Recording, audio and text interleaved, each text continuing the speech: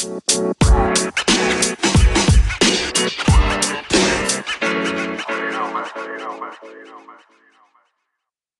everybody. Welcome back to the Upside Swings Draft Podcast, the podcast, the highest ceiling.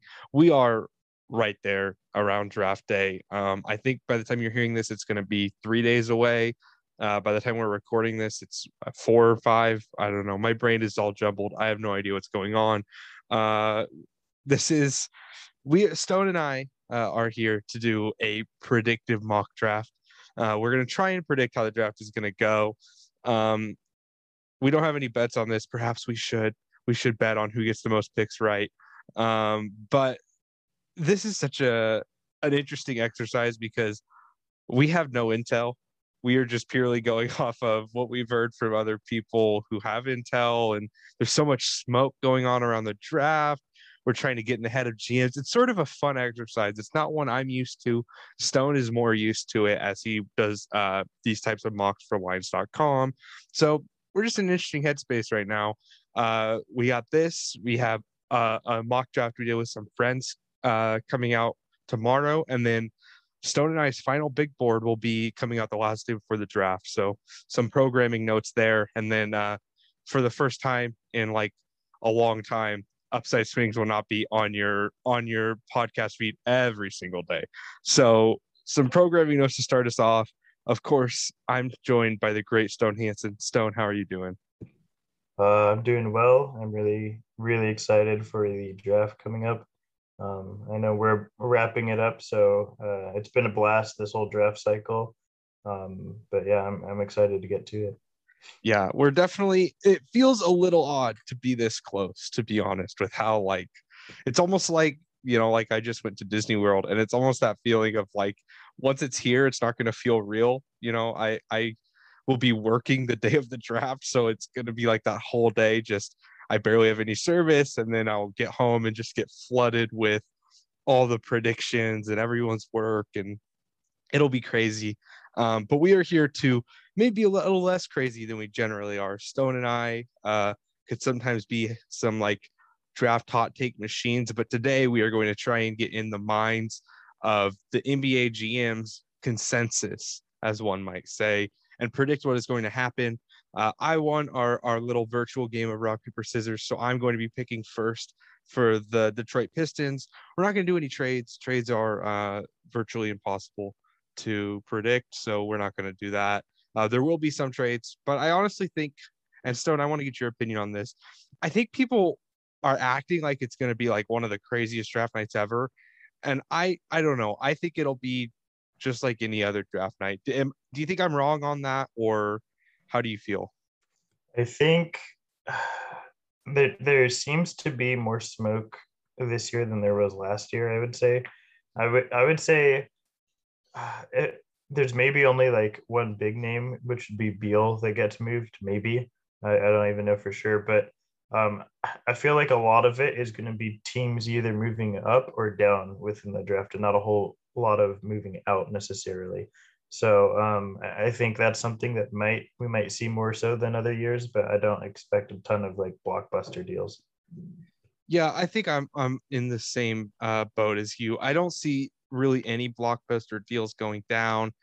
Like any year, there's going to be something. It's just, it's the nature of the beast. There's going to be some moves, whether they're lateral or not, we don't know. But I I have a tough time really like narrowing it down and saying that I'm really confident any specific trade is going to happen or anything big.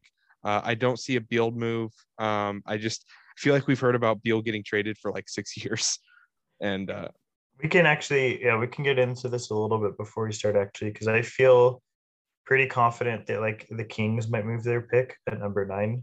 I feel like that's something that's been floated around heavily, even since we had Brendan Nunez on our pod. He mentioned it. I feel pretty confident that the Thunder will not be keeping all 3 of their first round picks. That might be something that some people disagree with, but I think after 6, I feel like they'll hold on to 6, but after 6, 16, and 18, they're pretty up in the air.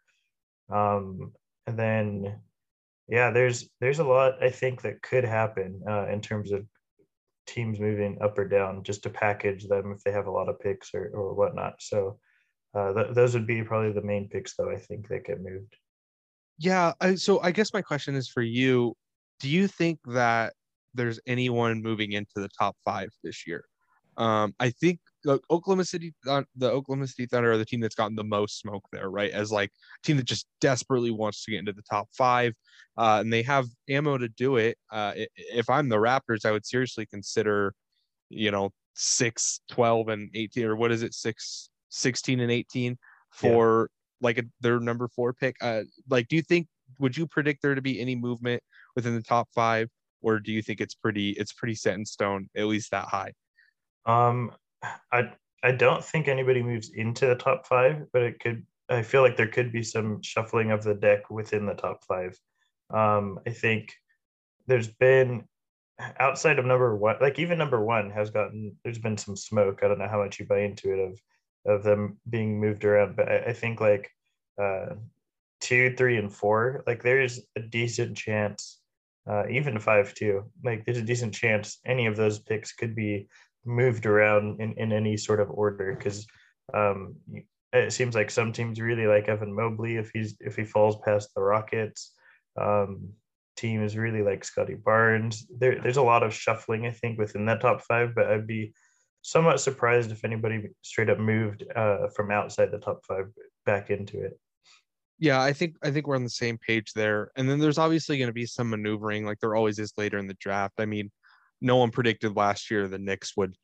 What did it? It was like they traded like 25 and 27 for like 23 and 26 or something like Yeah, that. It it, was like, it ended up being a actually good move, consecutive moves for them. But that and then like the Pistons moved to number 19 to get Sadiq Bey after moving Luke Kennard. Like there's trades like that you don't hear much rumblings of beforehand that you just can't really predict unless you're plugged into the organization, which unfortunately at this point we are not. So it's tough for us to try and determine that. yeah, exactly. Maybe someday, my friend. But yeah, for now, we're just gonna try and make these picks straight up, and you know, I think we should have a bet. I think whichever of the two of us gets the most right. I don't know. What are you willing to put on the line, Stone? Oh man. I mean, if you've seen on Twitter, I'm willing to bet pretty heavily.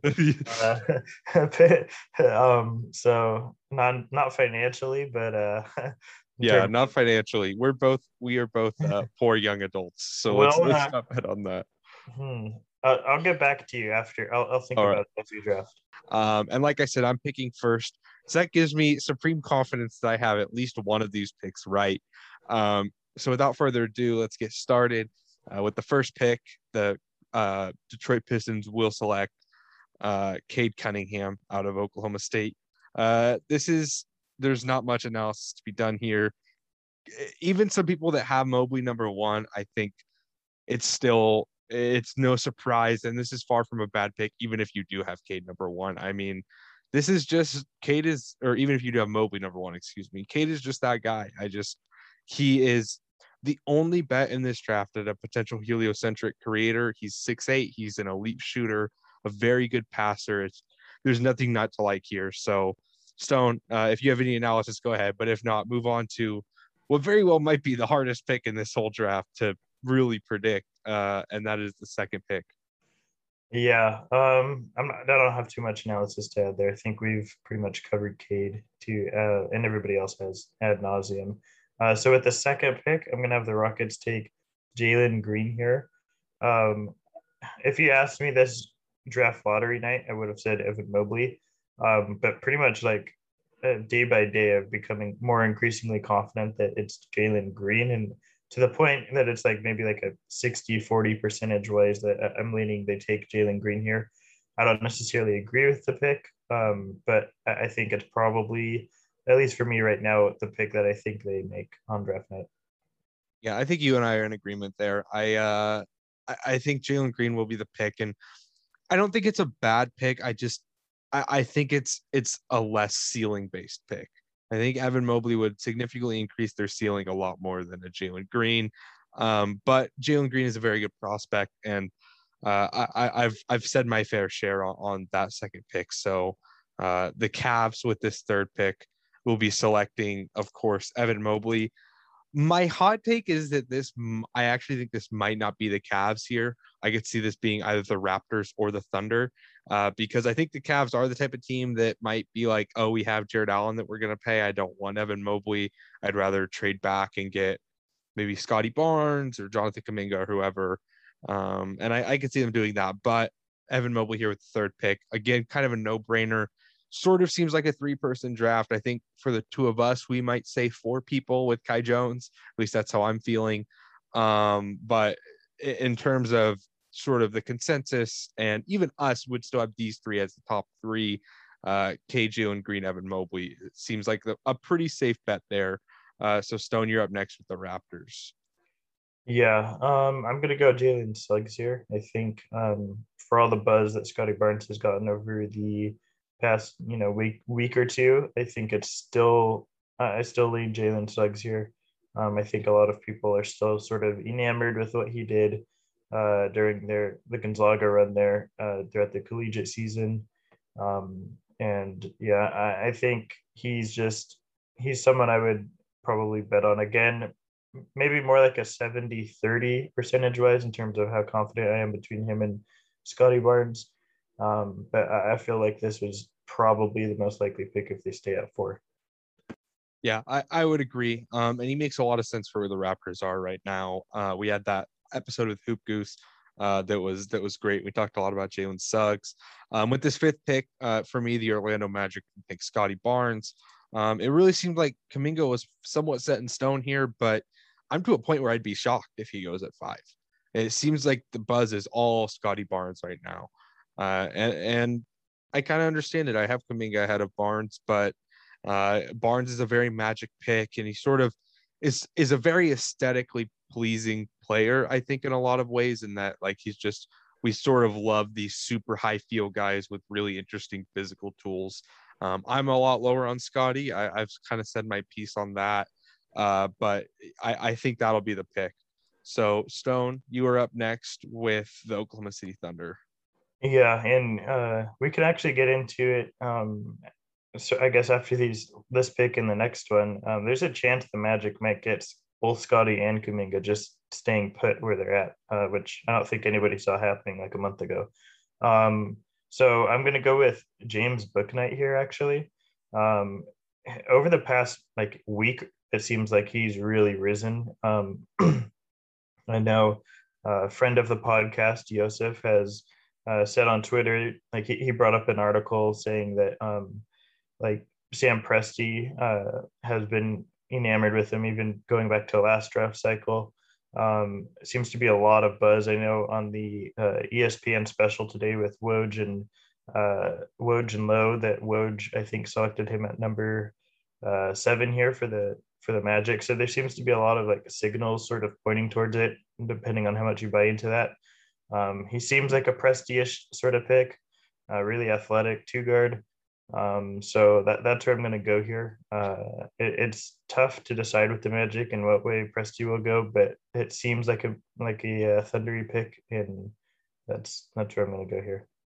Yeah, I think James Bouknight's agent has been a huge winner of this draft cycle.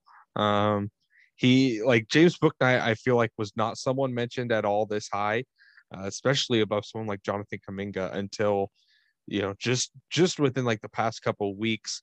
I actually thought there was, if you would have asked me right after he got booted, him and UConn got booted from the March Madness tournament this year, I would have said that James Bouknight is more likely to go outside of the lottery than top 6. But I guess things change. So that leaves me with the Warriors. The Warriors are at a weird spot because I doubt they make this pick. I feel like for almost anything, Bradley Beal is obviously a name that's going to get thrown around a lot. I doubt it's Bradley Beal, but I don't think they want to be making this pick by really any means. But I think whoever is here is going to end up taking Jonathan Kuminga. Kuminga is just he's sort of like this the aesthetic ideal of a basketball player, right? He's like 6'7", 6'8". I've seen as low as 6'6". He's somewhere in that 3-inch range. Big. He plays like a super effect. yeah, no, absolutely. And he plays like a lead scorer too. Like he is big, he's strong, he tries to get to his spots. Um, is this a great pick here at 7? I don't mind it. I think I'm higher than like some draft better who's like really dropped out on him, as we'll get into when we do our big board. But I think at 7, I think this is where he's going to end up. Someone, whether it be the Warriors or someone else, is just going to say this is too low for a guy like this to go and select him. So Stone, you are up next with the Orlando Magic again. Yeah, so just to go real quick back to the Warriors, this is really an interesting case, I think, at number 7 for them. If Kuminga ends up dropping past the Thunder, do the Warriors go with who they think is the best value and try to move that pick afterwards? Or do they take who they think just fits their team best from day one and can give them the most value that way? So it's a really interesting dichotomy that they have to deal with, and I'm really intrigued on how they move forward with that, because it's a scenario that I think is actually somewhat likely to happen. So we'll see what they go with on that on draft night. But with the Magic pick, it's also another sort of difficult pick for me. They could go many different ways here, I think. I'm going to go with man, this is tough. I'm going to go with Moses Moody, I think, here. Um, they could go a lot of ways. I think if Kuminga is still on the board, it's a lock that they take Kuminga. I don't see Kuminga falling past 8 on draft night. I think that's virtually a lock to happen. But if he is taken at 7, then I think Moody is probably the pick here. It just seems like a super long wingspan. We know that fits with the Magic. Can shoot, kind of fill in that Evan Fournier role that he left. So yeah, I'm going to go Moses Moody here, but I'm not super confident in this pick. Yeah, this is where the draft really starts to whether you say open up or fall apart, however you want to put it. We're getting to a point where it's sort of we're kind of taking darts on like this guy's been linked there or they've worked him out a couple times. We're out of our comfort zones at this point. We're those like there's some interesting questions in that top 8, but that top 7, excuse me. But I do feel like those 7 guys we took, Cade Cunningham, Jalen Green, Evan Mobley, Jalen Suggs, Scotty Barnes, James Bouknight, and Jonathan Kuminga are the top 7 picks. Bouknight is the only one who might fall, but I honestly think if the Thunder don't take Bouknight and they take Kuminga, the Warriors will take Bouknight at 7. That's how I'm feeling. Are you on the same page, Stone? It's not a lock for me. I think if Bouknight were to fall, I would still say Moody, Wagner, and Davion Mitchell would be somewhat on their radar. Especially Mitchell. I think he's come in for a couple workouts at this point now. The Warriors seem to have been linked to him for seemingly this whole draft cycle. But yeah, he's another person, much like Kuminga, where either Bouknight or Kuminga, if they're available at number 8, I would be shocked if they were to fall past 8. But I wouldn't say they're necessarily a lock at 7, although it's a chance that it happens. Yeah, I think that's fair. And Moody is someone who we've seen lower on quite a few mocks. But I'm with you where I think, especially with the Magic, if Kuminga's gone, he makes a lot of sense here. And someone else who I think makes a lot of sense, who's been heavily linked to a team, that's the Kings, and that's Michigan's Franz Wagner. Wagner's been like linked here pretty substantially. We've seen reports just saying directly like Franz is the name. Is one of the few picks outside of number 1 and maybe number 5 for me that I'm pretty confident in. I think that Franz makes a lot of sense here, and I also think he's been pretty heavily linked. I actually don't know if it'll be the Kings making this pick. Honestly, for all I know, it could be the 76ers if the Kings really want Ben Simmons. So we'll see how it goes. But as of right now, I'm taking Franz Wagner at 9 with the Kings. Yeah, and I think that's there's even been whispers like they've already made a promise to him. But I think the question is, like you said, are they actually staying at 9? If they are staying at 9, I think it's Wagner, but there's, I think, maybe like a 50-50 chance at this point that it's not actually their pick come draft night. So we'll see what happens there.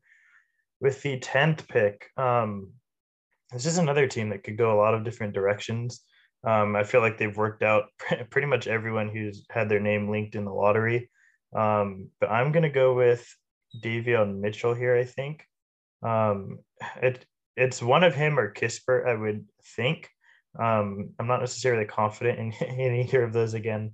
But Mitchell seems to be someone who's been heavily linked in the lottery. I'd be shocked if he falls outside the lottery.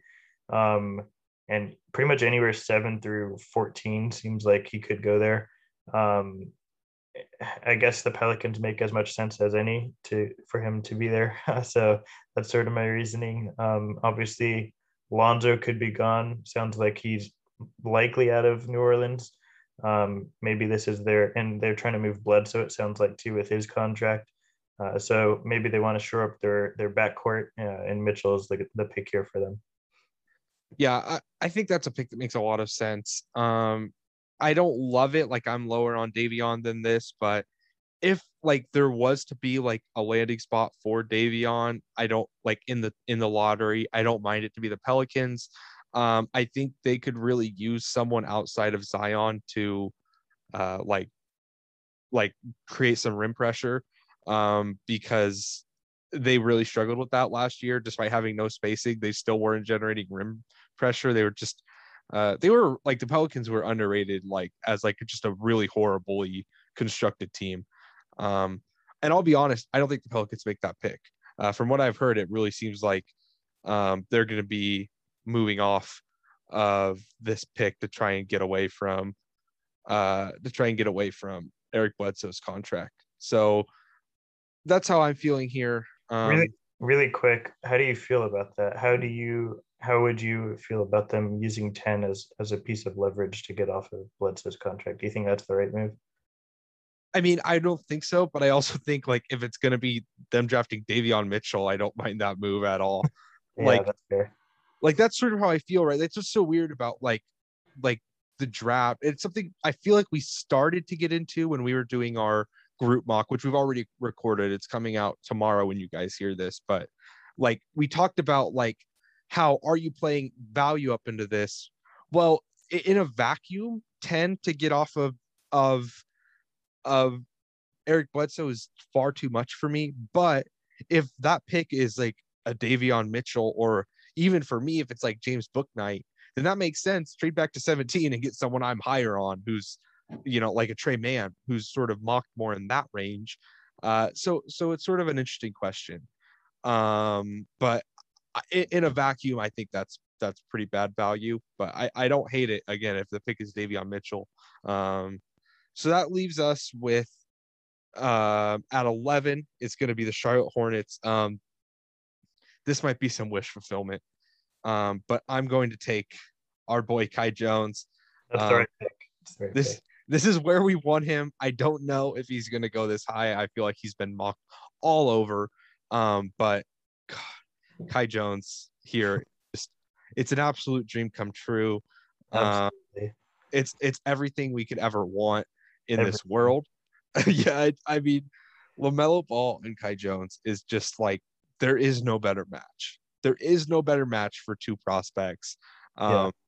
We went on this, go back and listen to one. I still think one of the episodes I'm happier with that we did of our team previews was the Hornets with Lee Branscombe of Which Carolina. We talked a lot about how Kai Jones could make sense as both a role player next to LaMelo and also their sort of best bet at a second star next to him, because they won't be picking high in the lottery again with a player like LaMelo, with Gordon Hayward and stuff like that. So I think Kai Jones makes a lot of sense. It's definitely the pick I would make. And I feel like he's been linked enough that there's some possibility. We're just gonna have to see on draft night, but that's the pick for me. Stone, if you have any comments, go ahead. If not, the Spurs are up next. Yeah, I think we've pretty much covered it with the episode with Lee. So if you want to hear my thoughts and Bryce and Lee's and more in depth, go back and listen to that podcast because it was really good. And we spent probably too much time on Kai Jones there, but yeah, you can hear all our thoughts there. So With the Spurs, there's three names I have in my head right here for them that seem to be one of these three guys I feel like is going to go there would be either Isaiah Jackson, Alperen Sengun, or Josh Giddey. Those are sort of the three names. Is there any other name for you, Bryce, that you think might be in play here? Those are the three names I had in mind as well. Yeah, so it's tough because I think best player available is Josh Giddey, and I think that would probably be the case for most NBA teams. Again, it's really hard for us to be in the head of those NBA teams, but I feel like Josh Giddey seems to be the most value there.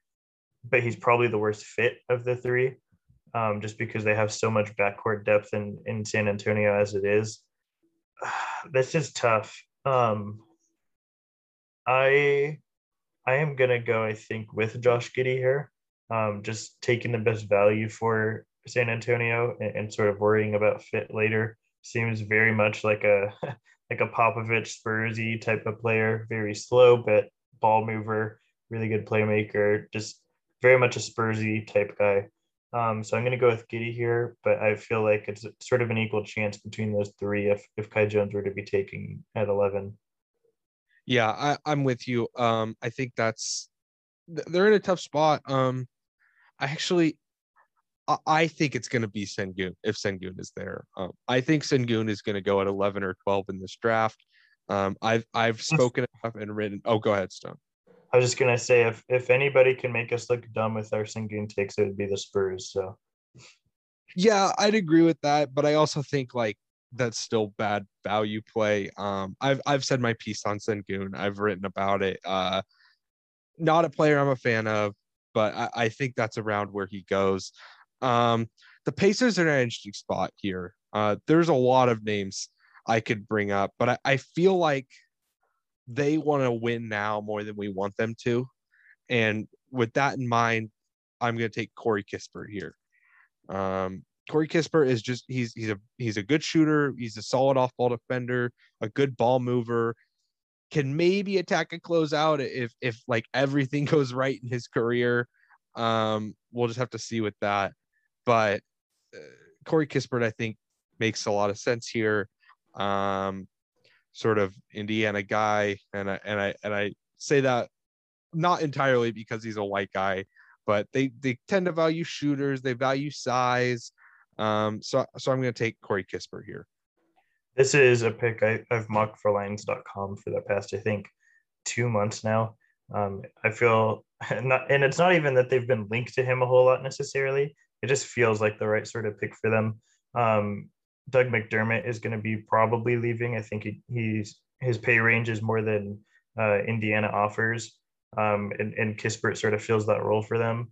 So it makes a lot of sense here for them. And I think if I had to put money on one guy, I think it would be Corey Kispert. But I wouldn't necessarily feel comfortable putting money there. That said, man, this is really tough for the Warriors. I know Woj came out and said like if that the Warriors would try and move both 7 and 14 for Beal if he were made available, um, which who knows if that happens. But if not, it sounds like they keep both of those picks. According to Woj, again, this is a couple of days out from the draft, so a lot can change. So man, if they keep this pick, there's a lot of directions they could go. And someone who's risen, it seems like over the past again, like 2 weeks or so, I'm gonna go with Chris Duarte here.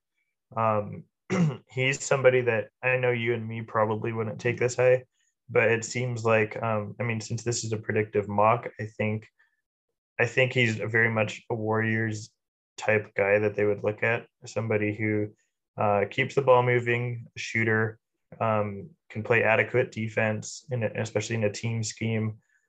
So yeah, this seems like the Warriors pick at 14 if they stay here. Not necessarily the pick I would make, but he seems like he's risen a lot, and this is sort of the beginning of the range I think for him and where I would take him or where they would take him.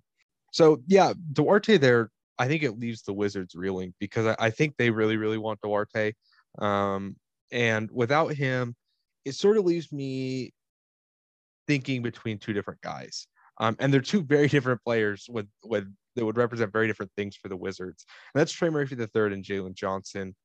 I think they really want Chris Duarte because they want a ready player. Chris Duarte, of course, as we know, 24 is maybe the most ready player, like to just like step in and play a small usage role. But I'm gonna go with Trey Murphy III for the Wizards. I think he will immediately be a good shooter. He's a good athlete at 6'9". I love Trey Murphy.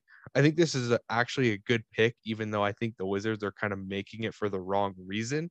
So I'm gonna take Trey Murphy III here. He'll step in and immediately probably be their starting small forward, which is, you know, it is probably makes for a good pick with the 15th overall pick.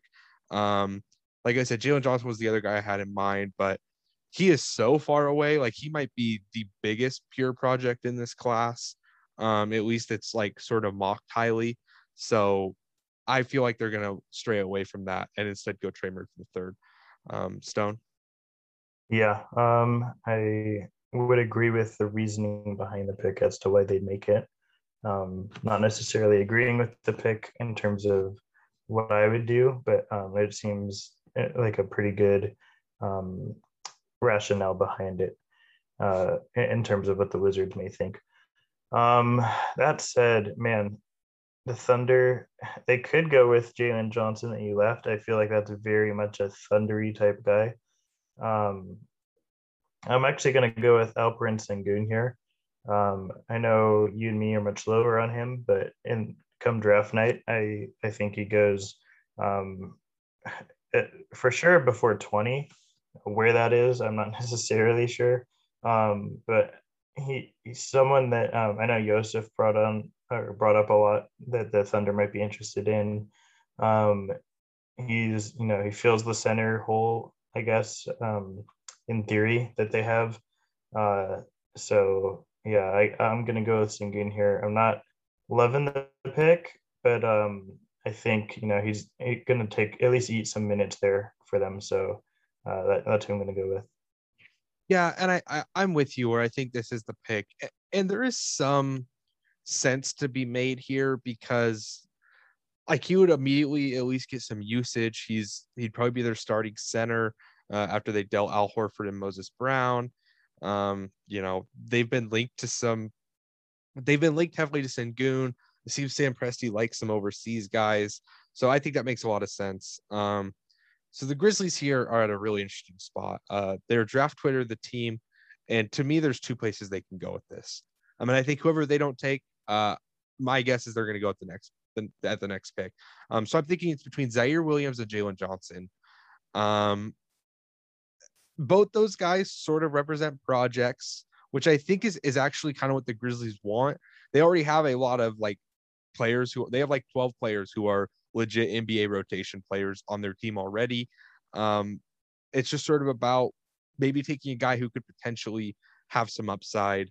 Out of those two, I think the pick is going to be Zaire Williams. That could bite me in the butt because to me, it's almost 50-50 if both those guys are on the board. But I think I think they'll see him as the better potential fit next to Ja Morant, and that's why they'll go with him.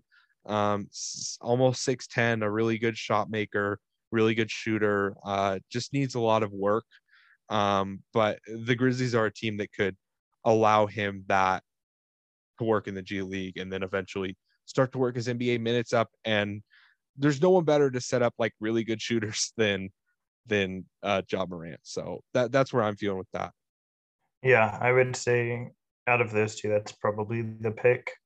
Because I think with Jalen Johnson, there's other guys who have sort of, I guess, I wouldn't say skill set, but I guess same role maybe in like a Brandon Clark, even a Xavier Tillman, where I think Zaire, there's nobody they have that really does what he does. Not that Brandon Clark and Xavier necessarily do what Jalen Johnson does, but I guess there's just less overlap, I would say, with anybody on the roster with Zaire. So that makes sense. With the Thunder, I know it should be a foregone conclusion that they take Jalen Johnson, but I think the other Johnson, Keon Johnson, is still available, and I really struggle to see how he falls past 18 here. Very much a thundery guy, uber athletic guard, super strong. So that's who I'm going to go with here. But yeah, they could go with either of the Johnsons here because they're both really um, just seem like thundery type players.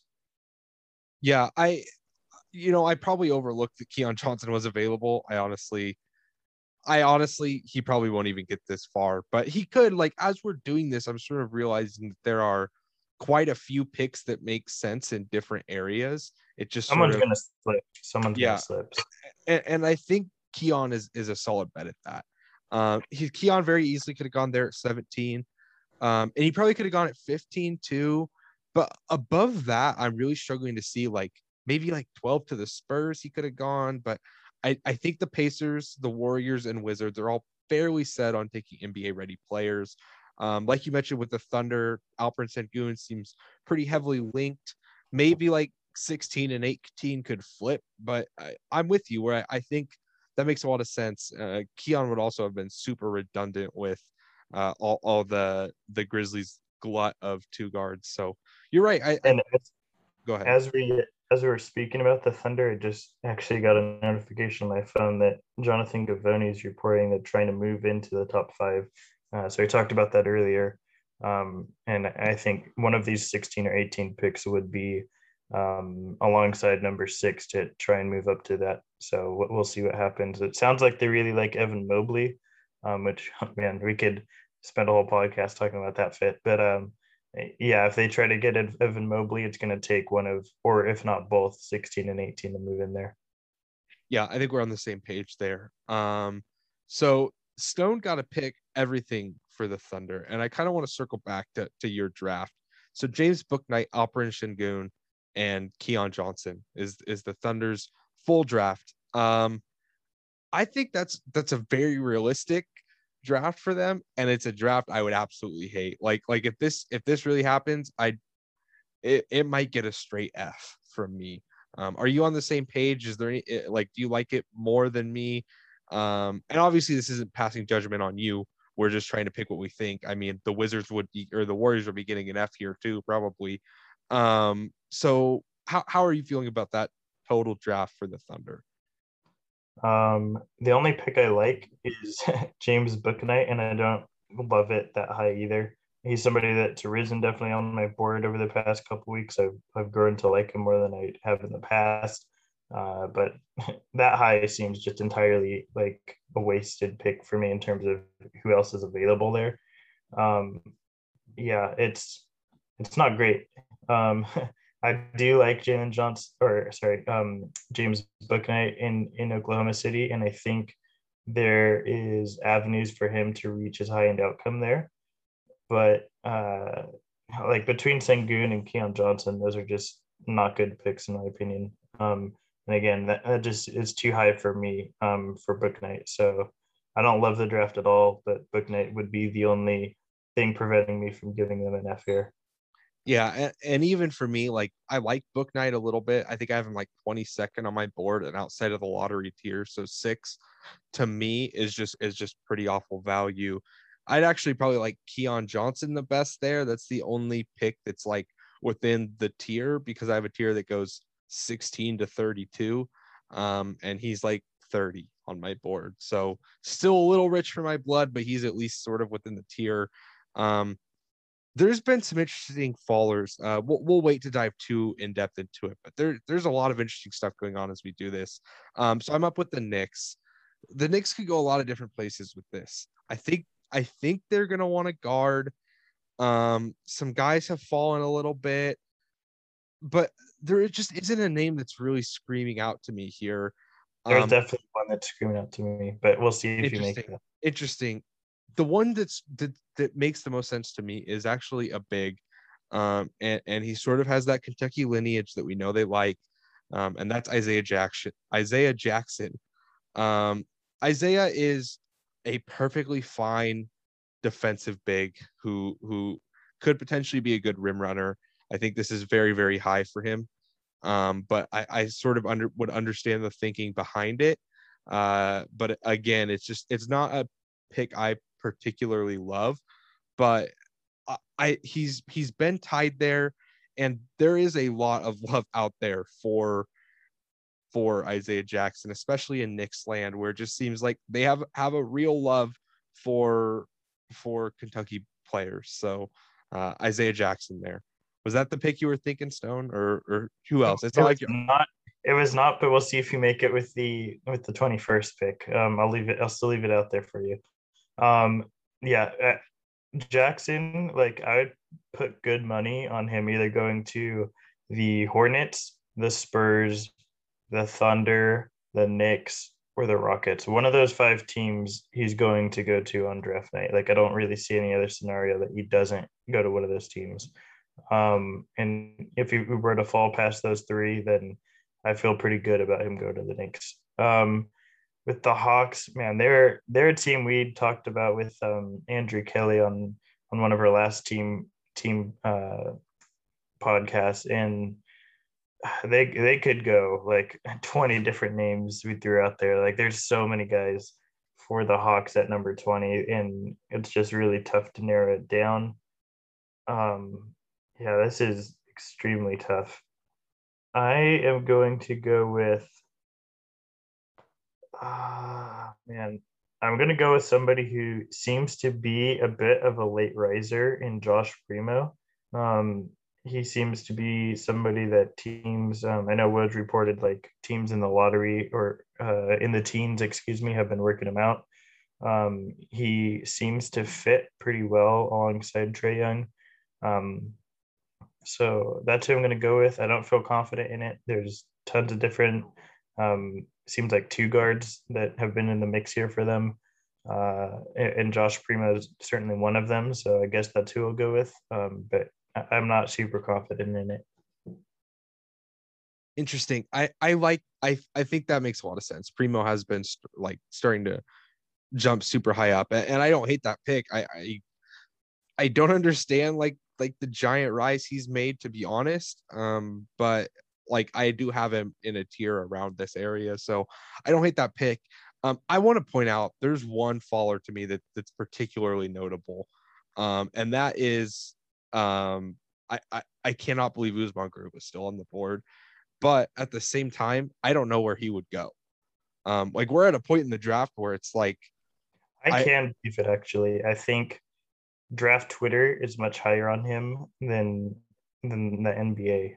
He's someone that he's going to make a lot of draft Twitter look really smart because I think he is going to go much lower than where you and I and a lot of people would take him, and not even necessarily like I know a lot of us have him, you know, maybe top 15 or something, and people think 15 to 20 like would be good value, but I think there's like 20 through like 30, there's a chance he falls into there. And not necessarily saying that's the right move the NBA team should make, but I think there's definitely a chance that he goes much lower than where draft Twitter has him, and that's could be in the back end of the first round, honestly. yeah, and I find that to be almost like completely insane, but I buy it a little bit. Like this is we're at a point where and exercises like this are always interesting to me because it's not something I do often. It's not something I really think about consciously. And then I do this and I'm realizing like where does like someone like that like I probably could have taken him ahead of Zaire at 17 or maybe could have gone with one of the Thunder picks, but I'm not seeing like an obvious like oh Garuba would have made the most sense there and because he didn't get picked, like that's why he's sliding. But now we're at a spot where I mean, I just took Isaiah Jackson. He doesn't make any sense here with the Knicks. The Lakers, he doesn't really make a ton of sense with. The Rockets, maybe, but I could also see the Rockets wanting to take higher upside. Like we're just at a point where, like the free fall could very well be real, and just a guy who's sliding like uncontrollably. So I'm up with the Knicks here at 21. I mentioned guard Sharif Cooper is really jumping out at me, and that's someone who I think the Knicks That's fan, that's who I was my guy that stood out to me at yeah, pick 19. that's someone who I think Knicks fans would love, but I actually don't think it's the pick they're going to make.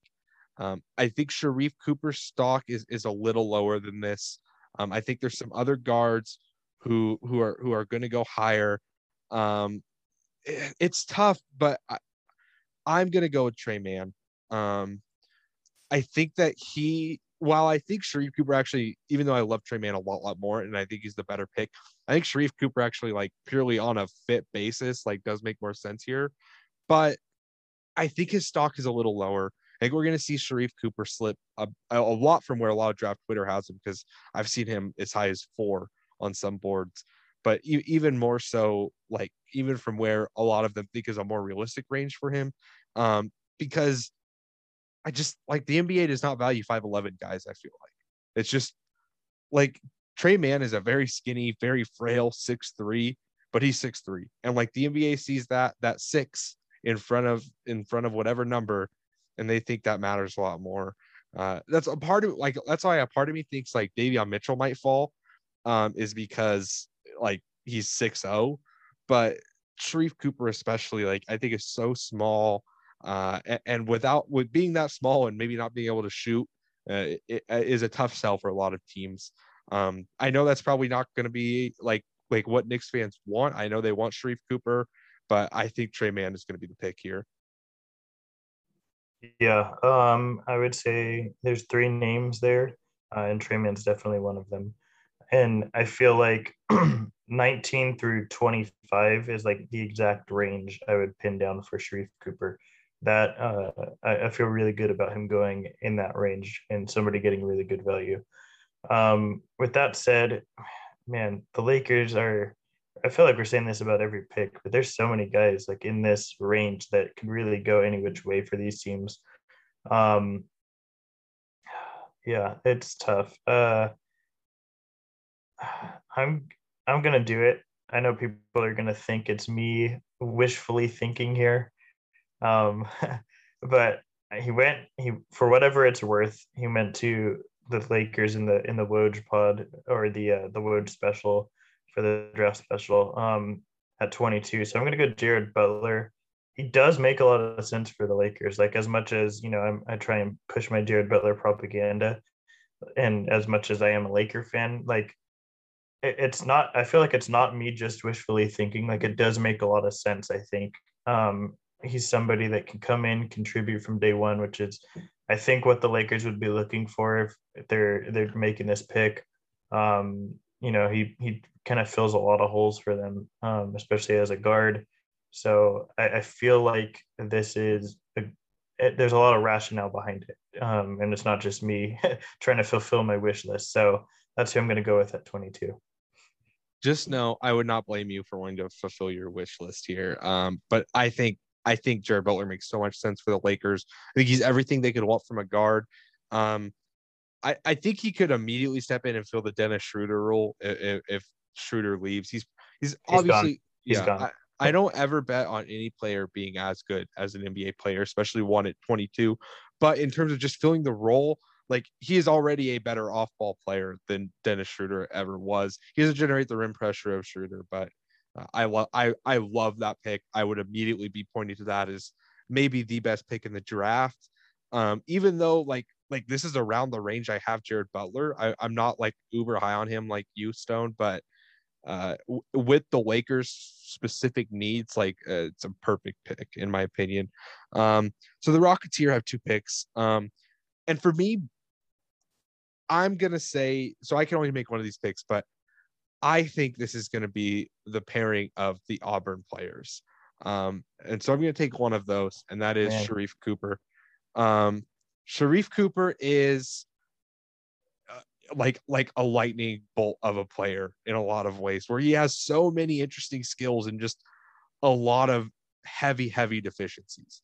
He is an elite passer. I would argue the second best in the class behind Josh Giddey in terms of just pure passing and vision, vocabulary. Like, everything about his passing is elite. He creates advantages. He gets to the rim, but he's 5'11" and he's a really bad shooter right now. Those are 2 heavy drawbacks, but at 23, it's perfect value for a team like the Rockets, where you can get a lot of usage and really learn. He'll probably play behind John Wall, but what's interesting is you would immediately have 2 of the best young advantage creators in the NBA, in my opinion. Sharif Cooper gets to the rim at will, And Kevin Porter Jr. just does whatever he wants on a basketball floor sometimes. It really feels like that. The difference is that I feel like Sharife is like elite at like making those advantages and converting them, whether it be getting to the line or passing to others. And KPJ has the jump shot and is more wired to score, but he's not quite as good at like actually converting those consistently, whether it be for himself or others. It's interesting. It's an interesting pick here, but I really like Sharife Cooper here. I'll be interested to see if Stone follows my lead or if he makes a different pick here at 24. Man, I think I am gonna follow your lead, and there's three guys really in the mix here for me. I'll tell you the two other names for me would be, or there's three actually, three other names: Bones Highland, Cam Thomas, and Josh Christopher. Sort of the three other names I was floating around. But the fact that they took Sharife Cooper and Jalen Green already makes me sort of question whether they'd take three guards in the first round when they already have Kevin Porter Jr. as well. It just seems like you're really crowding your backcourt there. So I'm going to go JT Thor. I think he is somebody that has been linked to the Rockets throughout this draft cycle. I think he might have been their first workout too, in his first workout, vice versa actually as well. He seems like the sort of upside play that they want to take. They're on this really young timeline. Might as well swing for the fences and get two of the highest upside swings, no pun intended, with these two picks here in the first round. And guys who already have chemistry together as they played at Auburn this season. So I'm going to go JT Thor here. The other names I floated out could be a possibility with one of those two picks. But I'm going to go JT Thor just because I want to overcrowd their backcourt. Yeah, and I'll be honest with them picking JT Thor, it makes me really upset that they didn't take Evan Mobley, because the potential defense of Evan Mobley and JT Thor together at the 4 and the 5 is just it's a basketball nerd's dream. Much less with the constant advantage creation of Sharife Cooper and Kevin Porter Jr. I mean, they like the Rockets would be the team. Like I would be calling Cooper every day, just saying, "Hey, like, do you want to watch this game together? Like, let's Zoom watch this game. Like, let's just do it." He would I'd move in with Cooper just so I can live in Houston. just catch as many games as possible. They would be the best league pass team. Jalen Green is good too, but it's a little less fun. I mean, like it's a little less fun. So the Clippers here, this is where we're finally going to stop the Usman Garuba slide. I think they really, really want Sharife Cooper, if I'm being completely honest. I think that is like if he's there, I think he goes at 25. Not only is he a perfect fit, but he's just a perfect fit. I mean, he does what they want. But I think they're at a point where they might just take the best player available. I doubt Usman Garuba plays for them at all his rookie year, to be completely honest. But if he did, he could be a switching center who can pass a little bit. If you can develop his shot, he can be a very good player.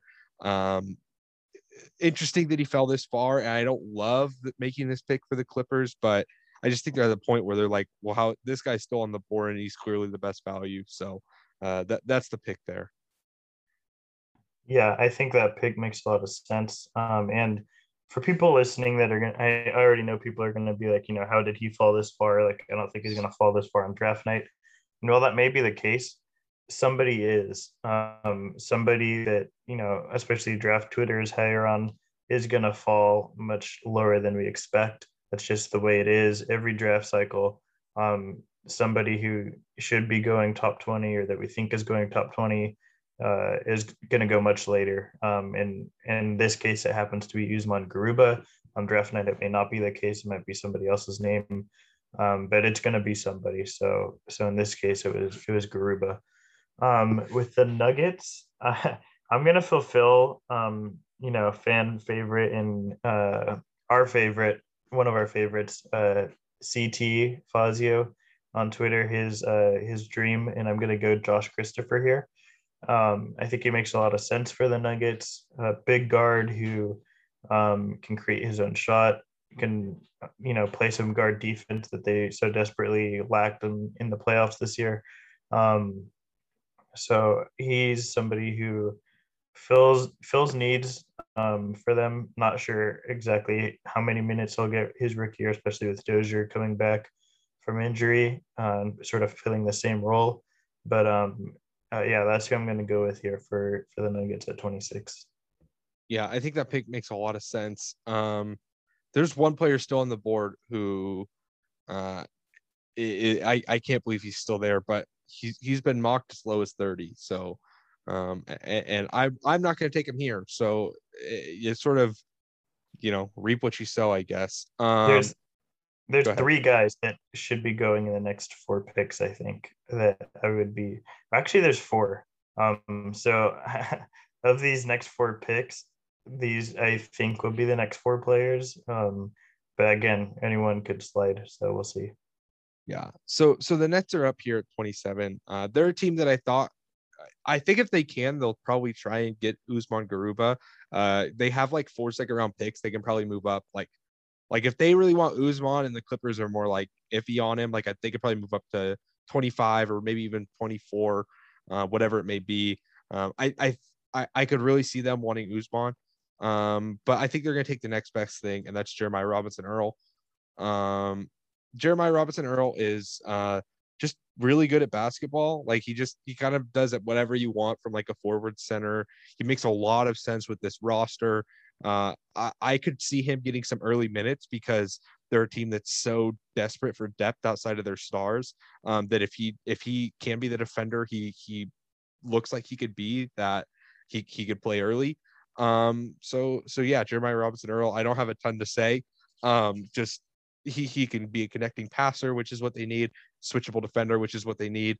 And if he can space, then he's going to be getting playoff minutes next to Nick Claxton, as far as I'm concerned. So Yeah, I won't spend too much time. I love this pick. Makes a lot of sense. I love Jeremiah Robinson Earl. So we'll just move on.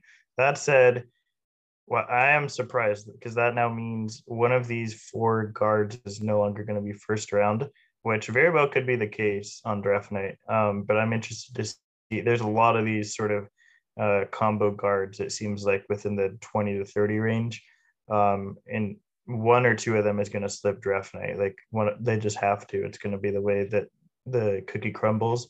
So I'm interested to see which one it is. Um, with the 76ers, I I'm gonna go Cam Thomas here. And they need somebody who can space the floor, hit their own shot. He's not gonna be a great playmaker. It really comes down to what are they doing with Ben Simmons, I think. And I don't think they wanted to trade Ben Simmons in order to make this draft make sense for them. Like I think that's just the wrong way to go about it. Like you don't want to try and force a trade just so that you can better your roster with the 28th pick and for fit purposes. Like that just doesn't make sense to me. So I'm gonna go Cam Thomas here, who, if they move on from Ben Simmons, is still somebody who is gonna be a guard that creates their own shot. They just don't have that right now outside of Ben Simmons, which he even struggles himself to create his own shot at times. And can play off of Ben Simmons. So I think it makes a lot of sense. Again, there's a few other combo guards sort of in this range that are still available. So we'll see with the next two picks what happens with those. yeah, so I'm just gonna say the names that I think we're all on the same page on. It's Jaden Springer, Nashawn Highland, and Deuce McBride. Yeah. Um, One of those guys. I honestly think that if we were to do this where we were picking at 31 with the Bucks, those would be the next three picks. That's just how I'm feeling. I thought about Cam Thomas a lot higher. But it's just sort of the way the board falls. Like I don't know where he goes on draft night. It's really interesting. I'm gonna take Deuce McBride here, Miles Deuce McBride. Um, I'll admit some of that might be a part of me wanting who I think Stone is gonna take at 30. I wanting him on the Jazz. But in all seriousness, I mean, I talked with Davis. We did that earlier today, but it'll have come out a day before this one, I think. Where we talked about how Deuce just makes perfect sense with this roster. They're probably going to lose campaign. You want someone who can step up and probably immediately play some backup or third string point guard minutes. He's probably gonna have to fight maybe like a Javon Carter, or if they sign someone else with a minimum, probably gonna have to fight them for those backup point guard minutes. But Miles is a lot closer to ready to being like a backup point guard than the other two, I think. I think Nah'Shon is a lot more of like a pure combo guard, scorer type. And Jaden Springer, I think, could develop into a point guard, but you're asking a lot of him to do that this early in his career. I just think that it makes a lot more sense to take someone like Deuce and kind of figure it out. So that's how I'm feeling there. Yeah, and I'm sure I actually missed that podcast, but I'm sure you guys killed it. And I'm sure you also talked about Chris Paul, because if Chris Paul leaves, I think of the few other players here, Miles McBride makes the most sense to soak up a lot of those minutes. So I like the pick a lot there. For the Jazz, I know you really want your boy Jaden Springer there at 30. Um, and that's what I'm going to do. I think not to make you happy, because you totally screwed me with the Kai picks the last couple mock drafts that we've done, but I think Jaden Springer is what they're looking for in terms of an athletic sort of wing guard guy who can um, play off of both Donovan Mitchell and Mike Conley, depending on what happens with him. Um, he gives them somebody who gives them some defense on the perimeter, which is like what they've really struggled with. So it makes a lot of sense here. Again, they could go with Bones Highland. I wouldn't hate that pick either for them. Um, I just think I buy Jaden Springer's defense more, honestly, and that's sort of a deciding factor. So that's where I'm going to go with. Yeah, I love Springer there. I can't say it enough. I want to hit on some guys who we have high on that fell out of the first round, or that we're high on that fell out of the first round. The big one for me is Kessler Edwards. I have him as a lottery player, fell out the Yeah, I first have him round. top 20, but he's probably going to go in the second. Yeah, I think he could have made some sense as early as like 26, maybe 25. I feel like Usman Garuba is like the last guy we picked that I'm like pretty confident he's going in the first round. And then Christopher, Robinson, Earl, Thomas, McBride, Springer, all those guys I could see falling to the second round. And then maybe even like I a feel JD or Josh Primo could fall too. Sorry, go ahead. Yeah, I feel confident that Cam Thomas actually is going to go first round. I feel more confident about Cam Thomas going first round than I do Jared Butler going first round, I would say. I think that's fair. I actually probably, yeah, I would probably agree with you. Cam Thomas is one of the guys who probably went lower on this than he probably will in real life, because we don't do trades, and I could see like a trade happening for him to go. I feel like he's bound to go more in like the 20 to 25 range. But I with the way with us not doing trades, I think falling to 28 is fine.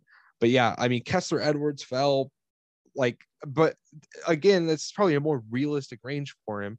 But I have him as a clear first rounder. We talked about Bones falling. I would imagine if Bones doesn't go in the first round, he goes 31. Would do you kind of agree with me there? Like if we were to mock it out, do you think he goes to the Bucks? Yes, but also no. If he's not the only one of these sort of combo guards to fall out of the first round, if let's say him and both Deuce are there, I think there's a chance they take Deuce. But if he's sort of the only one of this sort of like combo guard sort of role, and there's 8 of these guys in this draft or so, in like the 20 to 30 range, there's a lot.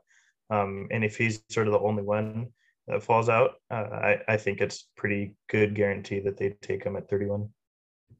Yeah, I think that's fair. That's a good point to make. It's that he could not be the only person here. Were there any other names that sort of fell out that maybe surprise you? Like I have two other guys that didn't get drafted that I have first round grades on, or didn't get drafted in this first round. That's Matt Mitchell and David Johnson, but I don't expect them to be first round picks in this draft, really at all. Were there any names that sort of surprised you that you like expect to be first round picks that fell to the second? You're muted, Stone. Yeah. I have actually some other guys that I also have first round grades on, but I just don't expect to go first round. Like it's me liking them a lot more than where they're actually are going to go. Uh, yeah, I think Io DeSumo is a guy who could be in the mix in the late first. We'll see what happens. His sort of range to me feels like anywhere between like 25 and 45. He's one of those guys that's got a massive draft range. In the back in the first, I could see him squeezing in there. Um, I think maybe Joe Wieskamp slides into the first after his combine, and depending on how his private workouts have gone. He's somebody that I feel like teams could easily get enamored with just with his shooting and stuff like that. When shooting in an empty gym, we've seen it before. Teams really seem to value that for whatever reason. The Wieskamp could be really good at it, so what we'd see there. And then the last guy I'll throw out there who seems to be like a really late riser, also could have like this Wieskamp effect of just being a really good shooter, would be Quentin Grimes, um, who he seems to, at least over like the past couple of weeks, have risen. I think a lot of it is due to his combine performances. He had two really big games during the combine. So he's somebody else I could see kind of squeezing himself late into that first. And I would say, as much as I love him, Jeremiah Robinson Earl is probably the most unlikely of the group, I would say, to go first round. Um, and that's not any sort of like knock on you. I just think of all the names we've taken, that's probably the guy that has the highest percentage of going second round than any of the other guys that we have talked about. I did want to ask you, who's a guy that you think we took in this first round that we took a lot higher than maybe you would expect on draft night, and somebody you think we took a lot lower that will go on draft night? So the lower for me is really easy. I think it's Cam Thomas. Like I mentioned, I think Cam Thomas could go. Honestly, Cam Thomas could be like a sneaky lottery pick if like, or Garuba. Yeah. Yeah. I'll say that, but I also think like I'm with you. Like you were talking about how like Garuba, you could see him falling like into the 20s. Like, and once you're into the 20s, it's like, do the Rockets want Garuba? I mean, Garuba's not old, but he doesn't scream upside, right? Like, so it's just sort of, once you get to the 20s, I feel like it's kind of a different animal. It's like once you get to the 20s, what's the difference between 22 and 29? Like, yeah, in terms of a guy's draft range. So there's a lot of variance there, I think. absolutely. And I think an important note is like, I mean, think of like the 20s last year, right? Like, how many people had Emmanuel Quickley and Peyton Pritchard ahead of Malachi Flynn? I would say not a lot, and both went ahead of Malachi Flynn. Are either bad picks? I don't know. I'll be honest. I still don't really have a lot of belief in Peyton Pritchard. Emmanuel Quickley surprised a lot of people. I mean, I don't know of anyone who liked that draft pick, honestly, aside from our boy Lee Branscombe, who had IQ as a top 30 player. But I had him like in my 60s, I think. Like I was not high on Emmanuel Quickley. And he's already looked the part of at least an NBA player. So there's always that to be said. I feel like Tre Mann at 21 is maybe a bit low, but I don't know. Like he's one of those players who has a really wide range. I considered him as high as 13 to the Pacers, but I didn't see Corey Kispert falling past that. So, are there any names that stick out to you with that same question?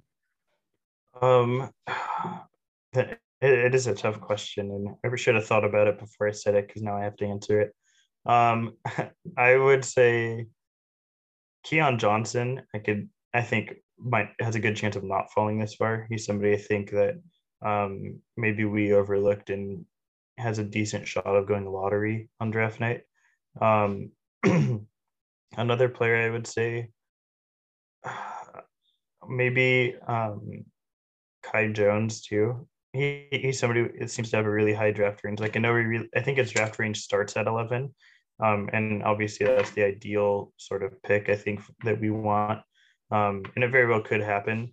But I think his draft range goes from like 11 to like honestly like 24. Like he could go all the way down to the Rockets picks there, and I wouldn't be shocked. So he's somebody with a big variance that I think could go much lower than where we picked him today. Yeah, I think we're on the same page there. That's definitely, I would agree. Like, I think his range starts at 10, to be honest. With the Pelicans, or maybe not the Pelicans. But yeah, he's someone who I don't think he gets past 19. I think if he's at 19, the Knicks will take him. For some reason, I feel like they really want a If big. Go ahead. if both him and Isaiah Jackson were on the board, who do you think they would take? Probably Isaiah Jackson. But I'm guessing if my thought is if Kai Jones gets to 19, that means Isaiah Jackson's gone, because that means the Thunder chose Isaiah Jackson over Kai. That's how I see it. And I could be very wrong there, but that's with any of that. We should know, like, we could each get like 2 picks right.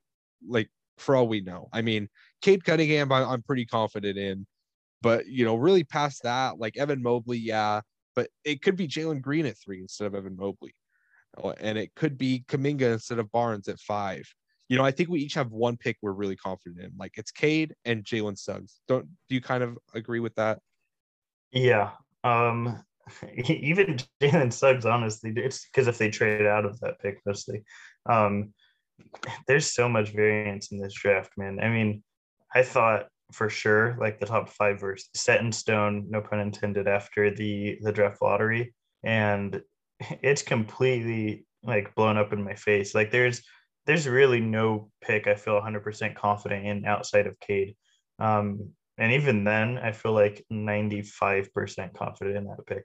Like I feel like there's a tiny, tiny little sliver of doubt they may either trade it or take somebody else. But I mean, I feel generally like really confident about it. So yeah, man, it's crazy. There's so many directions that so many of these teams could go. So many trades up and down in terms of moving up and down on draft night that could happen. So it's going to be a lot of fun, and I think this exercise really proved that point that so many guys have so many different ranges. Um, and it's really difficult to pin this down. So we'll see what happens. But yeah, I had a lot of fun doing this. Yeah, this was a blast. And it's important to note that, like, our goal here is not necessarily to be right, but more to kind of like, I don't know, I don't even necessarily know what the point is, I guess. It's not really to be right. I I don't. It's Go ahead. we made one big mistake. What? Do you know what it is? Scroll down a little bit. No, no, I don't. I don't think we took Jalen Johnson. No. Oh my God. Oh, it's because I was so sure you would have taken him with the Thunder at 18 that I just like wrote him off Oh my. man. Okay, well, I should say that. Well, you know what? An interesting insight. Here's how I think that changes the board. So I think it. If I had been thinking, Jalen Johnson probably goes at 23 to the Rockets. Do you then take Sharif Cooper at 24, or do you stay with JT Thor? Yeah.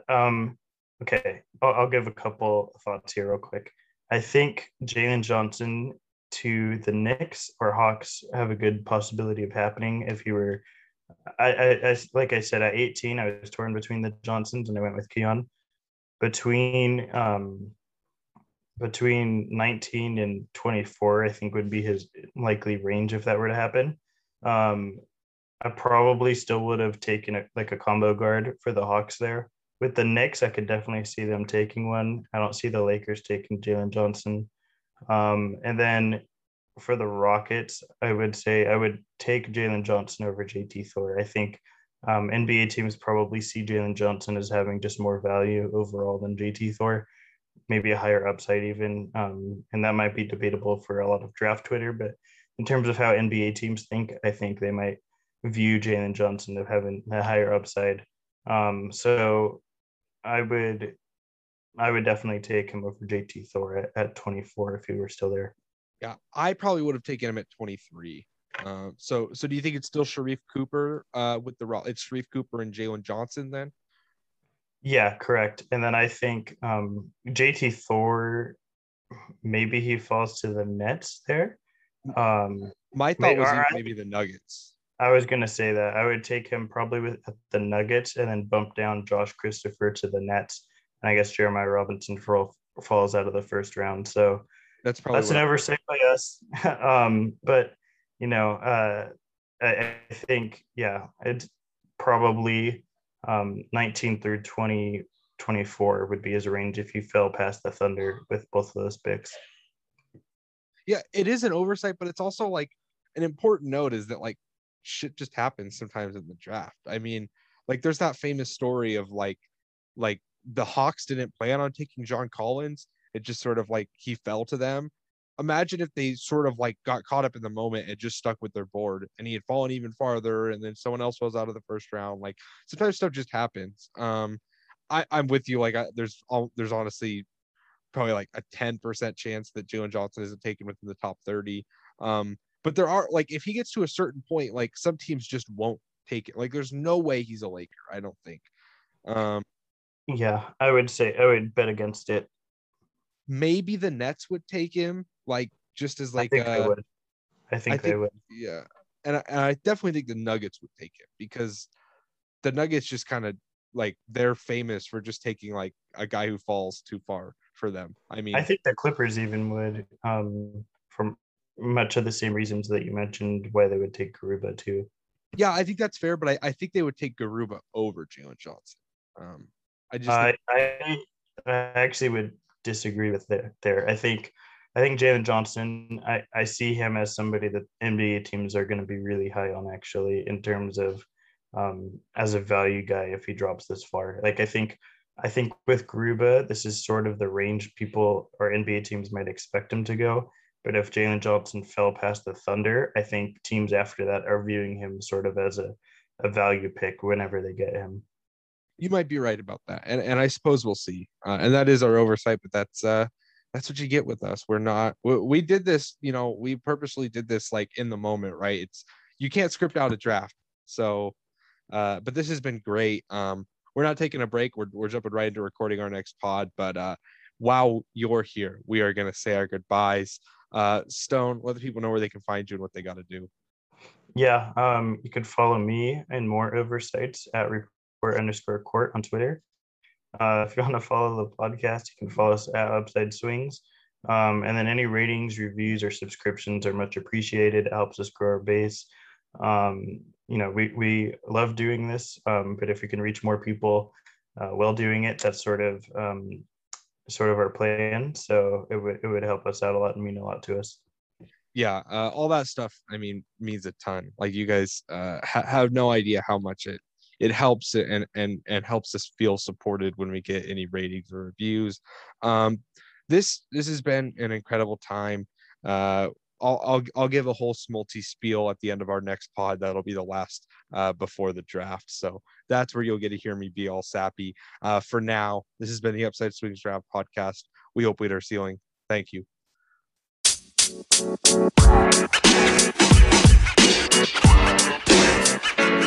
know, man.